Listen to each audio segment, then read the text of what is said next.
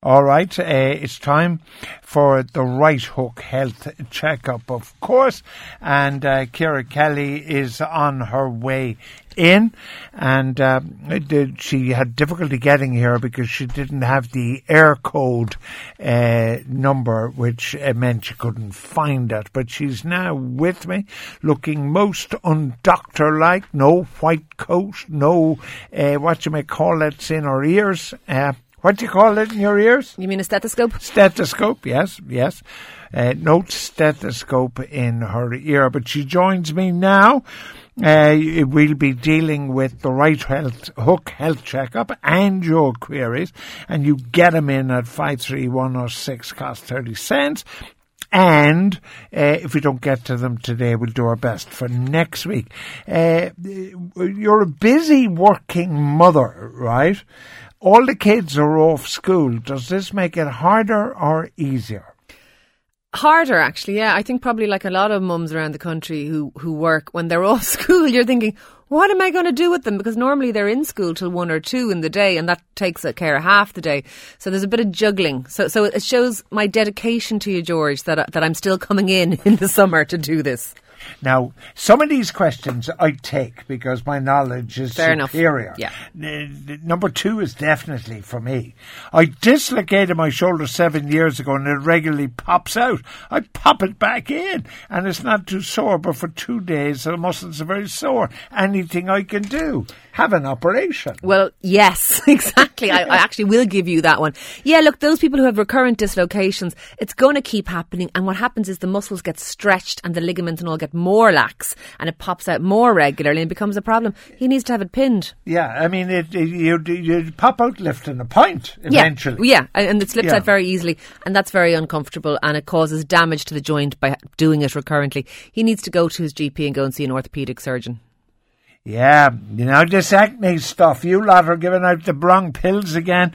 This fella's 38, he's been on Dianet for 12 months for acne. The acne is now good, but he's had depression. Is there a link, I ask myself, between acne and depression? Acne medicine. This fella, as you refer him to, is on an oral contraceptive pill. So I'm presuming this fella is a woman. Because Dianet is not a pill that we give to men. I know about this stuff. Do you? I do. Go on, spill the beans. A lot of women on oral contraceptives get acne, not so much on their face, but for instance on their shoulders and back. I am a father of 2 girls. Yes and no. In heretofore, older pills would have caused certain side effects, but they much less so now. And in fact, this pill that this young woman is on is actually used. It is a contraceptive pill, but it is used to treat acne. But what they're saying is look, I used to get a bit of depression, but I found it's been improved since I've been on the pill. Is it going to get bad when I go off the pill? And I think, unfortunately, the answer has to be possibly. Now, we don't know for sure, and we're not saying yes, absolutely, but hormones do have an effect on your mood, and the androgen hormones, the progesterone hormone, does have an effect on your mood. It can make you feel a little bit low. This particular pill is an anti-androgen, so it may have had some side effect, minor, that was beneficial. But look, if they need to come off it, they need to come off it, and maybe things need to be managed differently, or at least see, you don't want to leave somebody on this forever. No, yeah. Well, now, pregnancy. I'm an expert in pregnancy as well. And among other things. Yeah. Ask Ciara about pregnancy. Somebody not sleeping at night. They're on week 22. But I thought when you are pregnant, because you're so big and everything, it's very difficult to get comfortable. Is not sleeping part and parcel of pregnancy? Yeah, unfortunately, it kind of is. You know too much this evening, George. I shouldn't have bothered to come in. I chose all the questions. you wrote all the questions, yeah. Yeah, you're right, except for this poor woman is only 22 weeks pregnant, so she's not massive yet. And she has another 4+ months to go. So that is a difficulty for her. But there aren't things that they can do other than, you know what, the old school way of doing things. So a boring book, a warm bath, a milky drink, all the ideas idea of sleep hygiene can be applied to this woman. Some nice lavender under her pillow, all that stuff, which may lull her to sleep to a certain extent. But you are correct in that when you have a big pregnant tummy, it is quite uncomfortable lying down, and it is often much harder to sleep. Plus, you're getting up to do a wee 4 times a night and all that kind of stuff. How many weeks? 36, is it? Up to 40, sometimes 42. All right, well. And she's 22 weeks. All right. So she's not massive yet. Yeah, but what about the wife who's 35 weeks pregnant? Now she's big, like. But the hay fever's driving her mad. Hay fever is rampant at the moment. It's absolutely rampant. I'm seeing about 10 cases a day. And in some shameless self-promotion, but not for that reason, I wrote a piece in Sunday Independent, which is available online, about what to do. So they should go and look that up. So that's the first thing. You can take a lot of stuff in pregnancy with hay fever, but you can't take antihistamines, which is a problem. So what can you take? Well, you can take the saline sprays and the steroid sprays for the nose. You can take the anti-allergy drops for the eyes. A good thing to do is in the morning, George, in the shower, when it's steamy, is blow the hell out of your nose to clear the kind of the gunk. But a nice simple thing you can do is put a bit of Vaseline up your nose to catch the allergens, the actual, the pollen and what have you. It's going to be simple, sort of old wivesy stuff that we're using. Because the scary thing always is for women who are pregnant, they're always terrified taking stuff, aren't they? Yeah, they are. Which is understandable. And there has been, like if you look back at thalidomide and various things, there have been problems with drugs women were given in pregnancy. Some drugs we know to be safe in pregnancy, some drugs we know to be unsafe in pregnancy, and some drugs we just don't know about at all, and you can't obviously experiment on pregnant women. This girl can take almost everything apart from the antihistamines, but obviously sensible stuff too. Don't go in your back garden when the next door neighbour's cutting the grass. Simple things like that is a good idea. But a bit of Vaseline up the nose and the saline sprays and possibly some drops and a nasal steroid spray as well. Could you ask the heavily tanned doctor? Obviously, that sounds like a stalker text, doesn't it? Yeah, no, then you were in Turkey spending all the money you make on 60 quid an interview. What are the classic symptoms of rotator cuff injury? I wake up in pain during the night. There's a noticeable clicking from both shoulders. This is a 44-year-old male, so he's not pregnant. No, this one is not pregnant. The classic symptom is if you were to swing your arm around in a huge arc, right? So if you swing your right or left arm round from your hand at your hip to your hand above your head, forward or backwards in a complete arc. If you have a rotator cuff injury, you can't really do the top of the arc. So you can get so far up to the front or so far up to the back, but you can't do the loop, and then you know that you have, because is the rotator cuff the AC joint? The rotator cuff is a series of muscles that work your shoulder joint, and you don't want me boring you with the names of them, but they are, and they work in conjunction to raise your arm above your head and rotate it. 38-year-old fella. What he probably needs to do, 44, if he's having problems, is maybe get an ultrasound or an MRI of his shoulder joint to have a look at the rotator cuff if it's in question. If it is badly damaged, it can be repaired. Your shoulder can also be injected, which can give you, quite a lot of relief if you've got shoulder problems. Bear in mind that orthopaedic guys will tell you that if they examine a clatter of shoulders, lots and lots of them have rotator cuff injuries without symptoms. But at 44, when you're young like that, I would suggest this guy needs some kind of a scan of his shoulder. Yeah, I'm not sure whether I should take the next question, but I will anyway. Go for it.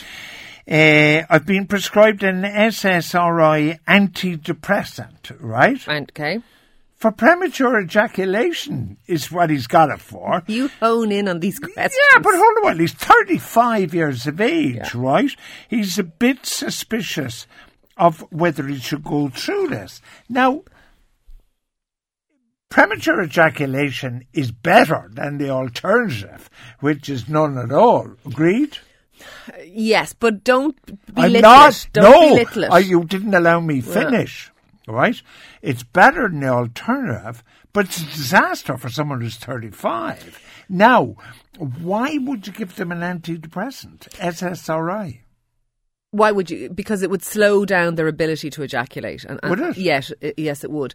And this guy's obviously spent some time talking to a doctor and gone through something. So I'm not saying that he should or he shouldn't, but the only reason I'm saying don't belittle it is for men who do suffer with premature ejaculation, it often is a real worry or concern to them. Hold on now. You can throw any crap you like at me on this programme. Never ever accuse me of being lack of understanding of issues of male genitalia, of which I have 74 years experience. Well, exactly. But you know yourself that for some I didn't have that problem, and I know why. We won't go there. Why not? I could have a cure. Okay, listener. Okay, I'm just going to talk directly to you, and we're going to bypass George here for a second. It can be really upsetting to a young man because he feels, you know, that in the bedroom that he is now uncomfortable and he's afraid it's all going to go wrong, and it inhibits him and it gives him all kinds of hang-ups. If this works for him, it may be enough. Now, there are other things you can do, but they involve things like CBT, cognitive behavioural stuff, where you literally are trying... You have no idea what you've just said, of course. You've just no idea what you've just said, but I'll let it pass. The censor might be after me. He will be after you. What I'm referring to, and I know what you're referring to, I'm referring to cognitive behavioural therapy, which is literally sort of during sex, counting down and all that kind of stuff. The problem is, essentially, that when they first published, what's the female equivalent of Playboy? Cosmopolitan. And that's not strictly true, in fairness, but go on. Yeah, and they built up this thing in men's minds that they had to be super athletes in the bedroom, right? Therefore, men, if they're not super athletes and can go for an hour and a half, they feel that they are in some way inferior or whatever. And I think this propagation of sexual athleticism is very unfair to young men. Well, actually, I would argue further that they're putting pressure on young men and on young women to somehow have the kind of sex that you see in the films is probably problematic for both. Do you know what I mean? Because it's kind of unreasonable to expect that everybody is an Adonis or whatever. This guy, maybe he should try it and see, because if he gets it under control, it may in fact release him from the hang-ups that he's having and that are upsetting to him, and it may actually mean that he can come off the medication and be fine. But do you want my cure or not? No? Go for it, yeah. Why not? If you spent your entire youth masturbating... Oh, Lord. Well, you were practising. Like, you think I just say this stuff for a bit of crack, whereas I'm actually serious. It is practice of the actual act, is it not? Is it not? After a fashion. Right. So, therefore, what you are doing is that you're in effect in training. You're in effect training your body. Brother Ignatius. Athanasius. I would be turning in his grave. Oh yeah, he wouldn't be happy. He really would. He wouldn't be happy. No. But I was world record holder in that department. Well. What are the main effects of dehydration, listeners? Dehydration... I presume they mean in its mild form as opposed to its terrible form where you're in intensive care or whatever.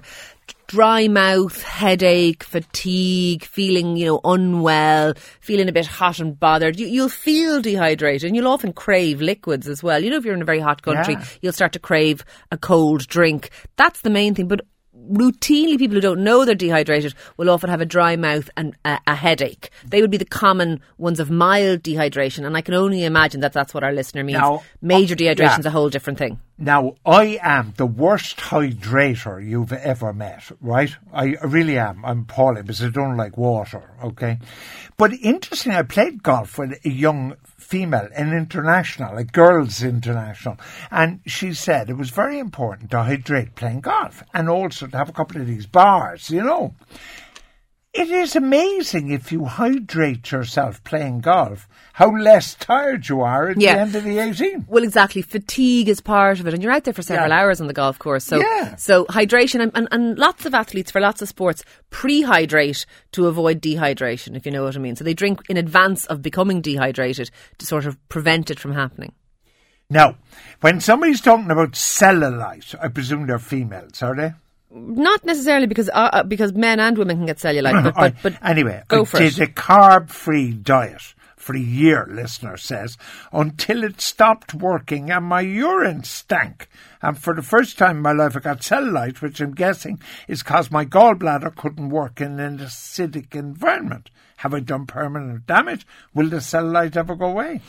There's a little bit of mixed junk science in there, but let's just take somebody who went on a carb-free diet, probably a high-protein diet, which would have affected their urine and affected their kidneys, and possibly, in fact, contributed to their cellulite. Will their cellulite go away? No. Will their damage be permanent to other aspects of their body? No. If they go back to eating a balanced, moderate diet that, has plenty of fluid and has a balanced diet. No, that their liver and their kidneys and all that should be able to cope What's perfectly. What's a carb-free diet like? It's people, example, George, who don't eat. They eat no bread, no pasta, no potato, no rice. Oh, really? All that sort of stuff. Sure, that's just mad. It's a food fad. It's a fashion. There are lots of fashionable diets out there, including a carb-free one. And diets should be balanced and in moderation. Seeing as you shamelessly got a plug in for your article in the Sunday Independent. It's quite a good article. Well, in a couple of weeks, I am writing an article about the miracle diet. Oh. The miracle diet, I've christened it. Right. Is it something to do with religion? Yeah. Okay. I look forward to it. You probably won't answer this. Just as a matter of interest, I got a lovely letter from Helen in the west of Ireland, and she sent me a memento from the retreat conducted by the Redemptorist Fathers in her village in 1955. There you are. So there were prayers for work and prayers when you were tempted. So I opened up the programme today with a prayer before work, and the listeners are saying they're never going to listen again. So it was popular then. Yeah. You might want to answer this. Is there an ombudsman that can be contacted regarding to a misdiagnosis or a non-diagnosis? No, I will answer it because I think we that's what we do here. No, there's not so much an ombudsman, but if you feel that you have been misdiagnosed, mistreated, neglected, those types of things, if you are unhappy with your medical treatment, you can go to the medical council if the complaint is against a doctor, or you can go to An Bord Altronas, which is the nursing board, if your complaint is against a nurse. And those bodies exist, and you're free to complain to them if you are unhappy with your treatment, and your treatment then will be looked into by those bodies. I would suggest this, though. If you are unhappy with something, perhaps the person to go to is the person that you're unhappy with, because sometimes you put yourself through a bit of an ordeal going through that system as well, and sometimes things are misunderstandings. But that's who you would go to. I don't think we'd hide that from our listeners. Okay. That's what you would do. I can't help you on the next question, so you're on your own. What are the benefits of hysterectomy versus oophorectomy for breast cancer survivor with heavy periods? DNC. I know what DNC is. That happened, not to me, but I'm not surprised it didn't happen to you. But it didn't improve the situation age 51. A hysterectomy is a removal of the uterus, and oophorectomy, George, is a removal of the ovaries. And what this person is obviously saying that they're 51, they're very heavy periods, and what should they do? It depends. There's probably little point in taking out the ovaries at this stage. They're almost kaput, to be honest, because you're now perimenopausal. You should do either one of two things. You should either do the hysterectomy, I would guess, or you should try and manage to struggle on a little bit longer because the periods are about to stop anyway. Well, they are at 51, unless you're very unlucky and you're one of those women who go on and on. But most women, the average age of menopause is around 51. I would talk to a gynecologist here and see. And there are other things. And have you no interest in sex when you have the menopause? That it depends on the woman, but I'm glad you mentioned it, because actually sex in the menopause is an issue for people because of postmenopausal issues with vaginal dryness and stuff like that. So lubrication is very important for people, and they should be not water-based lubricants. Most lubricants are water-based so that they don't erode condoms. This is probably not suitable for this time of the evening, but anyway, they don't. You would water-based so that they protect condoms, which is not an issue when you're 51, so they should be oil-based. But also people use vaginal pessaries with estrogen that does help things too. Yeah, but that's only mechanical. You've done nothing about the fact that are people interested or not. The like you're down to saying, whether I like cycling or not, but you're talking about greasing the chain. Like, I mean, are you interested or not when you have the menopause is the question. I think that entirely depends on the woman. I think there are lots of women who are still very interested in sex perimenopausally and postmenopausally. And I have lots of patients who have active sex lives, male and female, into their 60s, 70s, 80s. Equally, I have others who have no interest whatsoever. All right, okay. I'm taking this question. He's 32. He's fit. His BMI is low. He eats healthy. He's had gout. Go for it. Gout has nothing to do with his gym work or his fitness or BMI. It's very simple. He has uric acid in excess. He has to get his uric acid down, and he just goes to see, not a GP. You go and see a rheumatologist, pay the money and get it done. But you need something like allopurinol to reduce your uric acid. There are dietary things you can do as well if this guy is young and fit and he may want to avoid certain foods, but they're easily looked up online. But actually your GP will treat you for gout pretty effectively too, George. It's not brain surgery. All right, but it's really interesting now because I take the allopurinol. I haven't had a gout attack in whenever, I'm cured. Then I go on my holidays in Portugal in April, right? And they have fresh orange juice in the morning. So I say, scrap the tea and the coffee here, and I'm drinking about 5 glasses of orange juice. Gout. You see, orange juice, everybody thinks it's because you're drinking red wine. Yeah. It's the citrus stuff is very damaging, isn't that right? There's a rake of different things that will affect it. And that's, as I said, that's a simple matter that the guy can just Google and go online. Or at some stage, maybe we'll put up a list of things on the website. We should. Anne and Leash, I have pain in my toes of my left foot intermittently. If it's intermittent. You're going to say, why is she bothering us? You're a very dismissive man of our listeners' ailments. Intermittent? Yeah, intermittent. All right. You call for the ambulance. I know you. Everything is a crisis. Dial 99. Next time you get a pain in your left foot, dial 999. No, Anne and Leash, that's not what we're going to say. There are a variety of reasons you get pain in your toes. One of the big ones would be circulation. And she can actually test this herself, as can all our listeners, by pressing firmly down on her red or pink toes till they go white, and then releasing and counting. And if they haven't returned to a normal, healthy pink or red colour from when they went white, within 4 seconds, the capillary refill is reduced and they have a problem with their circulation. Why didn't you tell me that when I had terrible troubles with my legs? And you used to see them. You used to come in on a Friday and you saw I had trouble with my legs. You never told me to pinch my toe. Would have saved me a truckload of trouble. Your problems were already well established. All right, 53106, by the way, your questions. So it could be circulatory, but there are other things that cause peripheral pain like that. Sometimes neuropathies, George, and the pain then is often burning and intractable. Yeah, but she didn't say that. And that means it's nerve pain. Well, but also then there is arthritic pain in the feet, which is extremely common because your feet take an awful lot of a hammering, particularly if you're a woman and wore high heels over the course of your life. So she may need orthotics. She may need her veins looked at. There's a variety of things. Should be banned. I find that ironic for men. Coming high heels for from men you. Should be banned. Question on recurring thrush. Now, I thought thrush was an STD. No, not necessarily at all. But every 6 weeks. Thrush is a colloquialism for candida. Candida is a yeast or a fungal infection. In your mouth. You can get it on the genitals or in the mouth. And so you can have genital thrush or you can have oral thrush. They asked specifically, was there anything that they could eat or anything like that?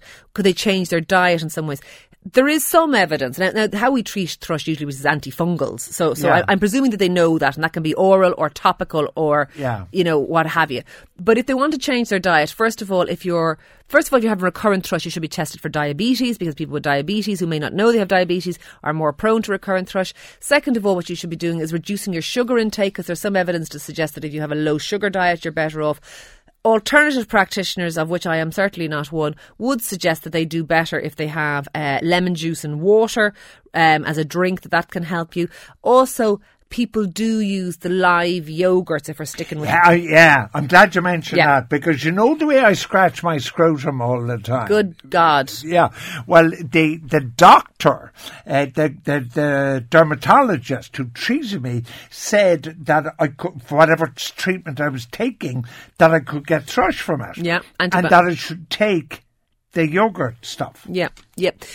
So live yogurt seems to be useful in relation to thrush. Live yogurts can be eaten, live yogurts can be held in your mouth, and live yogurts can be applied directly to an area of thrush, even genitally. So live yogurt has benefits. I'm taking the next question. Go for it. He has one leg a quarter of an inch longer than the other. Okay. He's 50. He's arsed about for the last 50 years because the leg has been longer for 50 years.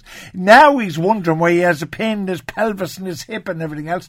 Orthotics, you have to do it. Nowhere better than Kappa Hospital. They're fantastic. They have a section out there, and he's looking to do it on the medical card. Go out and buy the bloody orthotic. And I have nothing to add to that. Everything there is fine. Perfect. Orthotics is the answer to one leg, shorter than the other. In fact, orthotics also help if you only have one leg. In fact, if orthotics had been around long, John Silver wouldn't have had a problem on Treasure Island. Next week, Dr. Ciara Kelly is back. Your questions, as always, to 53106. If you want me to answer them, in which the answer is invariably confession or penance, just mark your query for George.